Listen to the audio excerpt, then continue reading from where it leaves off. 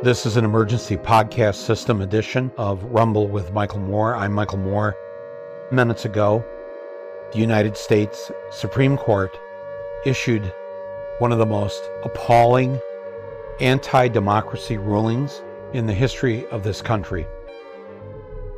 A crime against humanity has taken place with this ruling. And all of us need to rise up right now, nonviolently, to bring an end to this brutal assault against women who've had their God-given rights to control their own bodies seized from them just minutes ago, stolen, taken by a group of thieves known as the U.S. Supreme Court, who have forced, once again, women in this country into second-class citizenship, a class they have held since the founders wrote that all men are created equal. But even that wasn't true, because to be considered equal back then, you had to own property and you had to be white. It's always been a lie, and the lie was just confirmed again today, just now. I'm so upset. We knew this was coming. The ruling was leaked a couple of months ago. Probably many of us were hoping against hope that the outcry over this would have forced these justices, or at least some of them, to change their minds, to understand that the majority of the American people do not agree with making abortion illegal. Well over 70% of this country in the last few months has made it clear that they not only want abortion to remain legal and available, they are appalled that this court hasn't even carved out an exemption for women who are raped, victims of incest, or in the case of if the mother's life is in jeopardy. Over 90% of Americans favor legal abortion if it means that the mother may lose her life. Of course. But that is not how the court is ruled today. This court, 1/3 Trump appointed, 2/3 raised Catholic, has imposed Trump's hatred and treatment of women on the entire nation with this ruling. And worse than that, in a nation founded on the principle of separation of church and state, this court has adopted the belief systems of a religion and now imposed it on the entire nation. Every citizen of this country has just been told by the U.S. Supreme Court that we will now be forced to follow the edicts and the orders of the Catholic Church, which has told a lie for decades that a fertilized egg is an actual human being. And the born-again Protestants have clung right on to the same lie. Why do they think they can get away with this? Because they want a legal way to control women. That's what it comes down to. It's about the entire life of this country wanting to keep women in their place, not give them the vote, make them servants of who they're married to, not let them own property, not let them take a loan out from the bank. I mean, this has just gone on since the beginning. And it's all come down to one issue: control. Control women. And they've been told today by this court that they will no longer be in charge of their own selves. This ruling says that if you get pregnant, you will give birth. If you become pregnant by accident, it doesn't matter. It doesn't matter. You will be forced into motherhood against your will. This is the court literally tying women down and forcing them to bring a fertilized egg and a fetus to term and birth that baby. Unbelievable. The men who have run this lie, the men on this court, what they all have known for a very long time is that if you can control women's bodies, you can control their lives. Who the fuck do they think they are? And who are we if we allow this to continue? Who are we?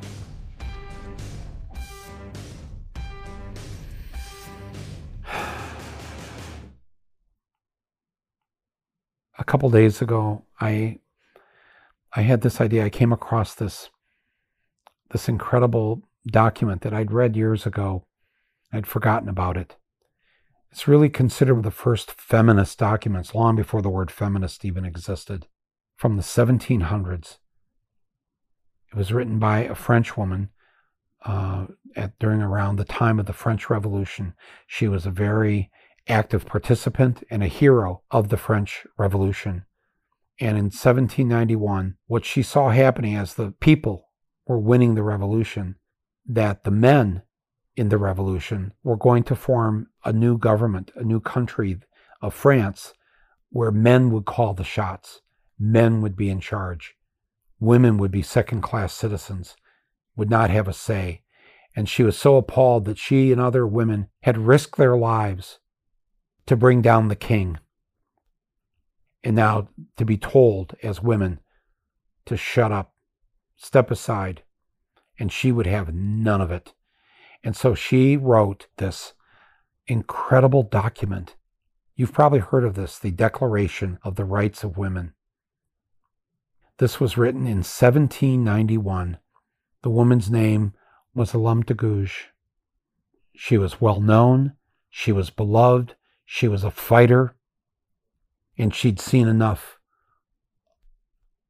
This Declaration of the Rights of Women became so popular amongst the women in the revolution in France, and women started demanding their equal rights.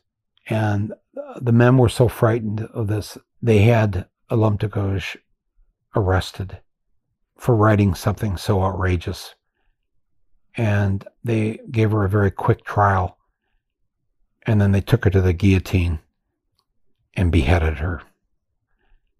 This person who's considered the original feminist in the world, she risked her life to write these words and ended up losing her life because of what she wrote, demanding that women be treated equally. And when you read it, you think, oh my God, 230 years later, and we're talking about the same stuff. So I had this idea to ask a few friends of mine who are women if they would like to read this Declaration of the Rights of Women, and that I would post it when the Supreme Court announced their decision, to remind us of how long this struggle has been, and to let our generation now take the stand that needs to be taken and end this discrimination, this hatred of women once and for all. And so a few of my friends, they recorded this in their own voice. The one you're going to hear now is the reading by Francesca Fiorentini, who is a journalist, a comedian, and you know her from her own podcast, which is an incredible podcast. It's called The Bituation Room. So give a listen. And remember, you're listening to words that were written in 1791. I'm going to turn this over now. This is my friend, Francesca Fiorentini.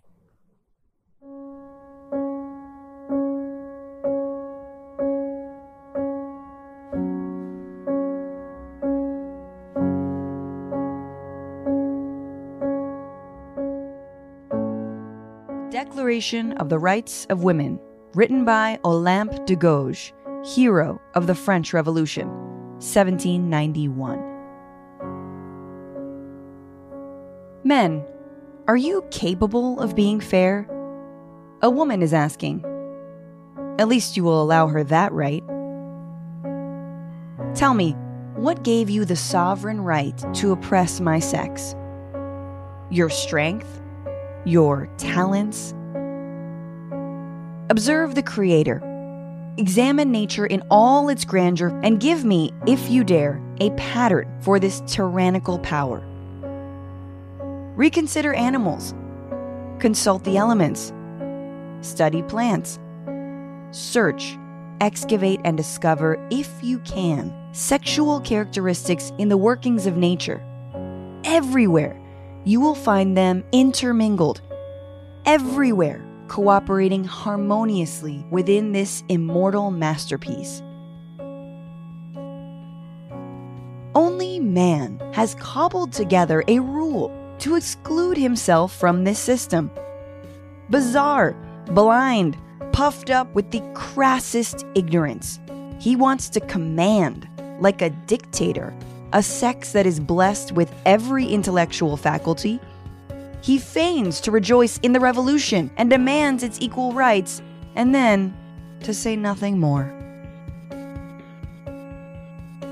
This is our declaration of the rights of women and the female citizen. Mothers, daughters, sisters, representatives of the nation all demand to be constituted into a national assembly. Given that ignorance, disregard, or the disdain of the rights of women are the only causes of public misfortune and the corruption of governments, we have decided to make known, in a solemn declaration, the natural, inalienable, and sacred rights of women. From this day forth, the sex that is superior in beauty as it is in courage during the pains of childbirth recognizes and declares, in the presence and under the auspices of the Supreme Being, the following rights of women and the female citizen. Article 1. Women are born free and remain the equal of men in rights. Article 2. The purpose of all political organizations must be the protection of the natural and unchallengeable rights of woman and man. These rights are liberty, property, security, and above all, the right to resist oppression. Article 3. The principle of sovereignty is vested primarily in the nation, which is but the union of women and men. No body, no individual can exercise authority that does not explicitly emanate from it. Article 4. Liberty and justice exist to render unto others what is theirs. Therefore, the only limit preventing women from exercising their natural rights is the perpetual tyranny of men that opposes it. These limits must be reformed by the laws of nature and reason. Article 5. The law must embody the will of the majority. Article 6. All female and all male citizens being equal in law must be equally entitled to all public honors, positions, and employment according to their capacities and with no other distinctions than those based solely on talent and virtue. Article 7. Women and men are subject to the same rule of law, and if accused of a crime, are entitled to the same due process of law. Article 8. None must fear expressing their opinions, however fundamental. Article 9. The free expression of thoughts and opinions is one of the most precious rights of women. Any female citizen can therefore freely and truthfully declare, "I am the mother of your child," without a barbarous prejudice forcing them to hide the truth. Article 10. Guaranteeing the rights of women and the female citizen will be a great benefit. Duh. This guarantee must be instituted for the good of all and not just to the benefit of those individuals to whom it is entrusted. Article 11. Property belongs to both sexes, united or separated. For each, it is an absolute and sacred right. Article 12. All tax-paying citizens have the right to hold accountable every public agent of the administration. Article 13. No society can have a constitution if rights are not guaranteed, or the separation of powers not determined. The Constitution is worthless if the majority that make up the nation, women, have not participated in its drafting. We women declare this on this date, the 15th of September, in this year of our Lord, 1791.